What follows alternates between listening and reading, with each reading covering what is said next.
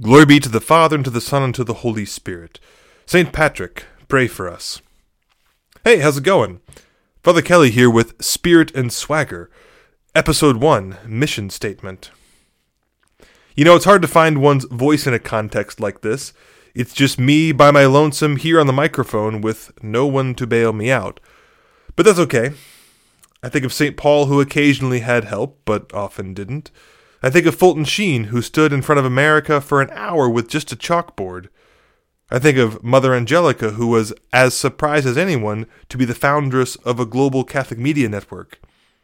I think of St. Patrick, who went back to Ireland and braved it by himself to bring them the Catholic faith. I think of our own Bishop Eugene McGinnis of Oklahoma City, namesake of my high school and unofficial namesake of my parish. That is, St. Eugene, the Weatherford one, not the Oklahoma City one.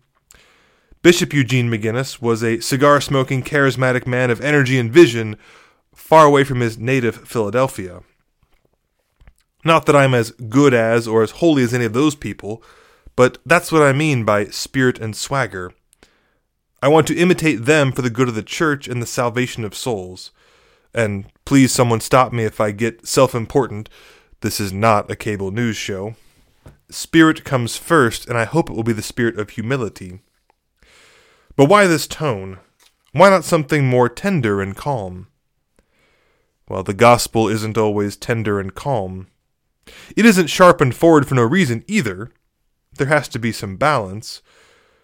The pastoral visions of Jesus gently tending his sheep exist alongside his stern words to Pharisees and to us. There was, for example, nothing idyllic about Stanley Rother squaring up his shoulders and balling up his fists to make sure the soldiers either had to leave him or to shoot him. So I think it's okay if a priest has a little edge, so long as it's for love. But it's more than that. One thing I've been reflecting on much lately is the general lack of commitment. We are afraid to make a mistake, so we never do anything. For example, a young man might spend 10 years trying to decide if he should become a priest or get married. But by the time he gets done making his decision, making everything just right, he could have gone to seminary and been a pastor or gotten married and had 5 kids by now. Or the family who comes to Mass sometimes, who believes what the church teaches, mostly, who lets the faith affect their decisions, kind of. But didn't Jesus say, "How I wish you were either hot or cold"? That is, if we're going to be Catholic, we should go for it all the way. If we're going to live in this world and only have so much time to do it, we should make decisions and, be confident about it, have some swagger about it. That's the point. I don't, though, plan on doing hard-hitting topics or being polarizing. That's not my style. I have done plenty of that already with Facebook comment threads when I was in college. I'm over it. If you want a tense argument, go there.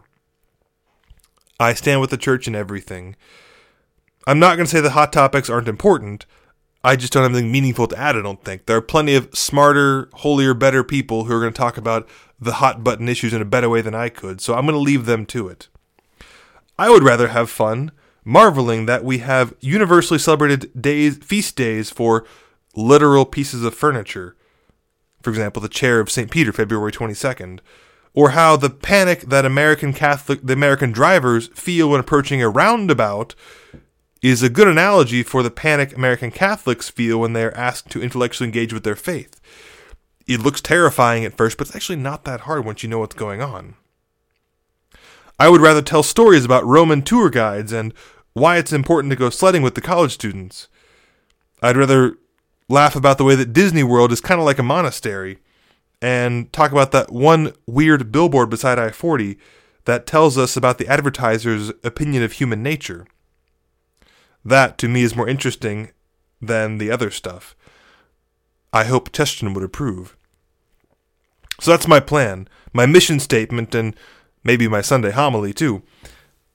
I couldn't decide what night to do this, but since I have to get in a writing and speaking mode mid to end week anyways, I might as well make it apply to both of them, podcast and homily.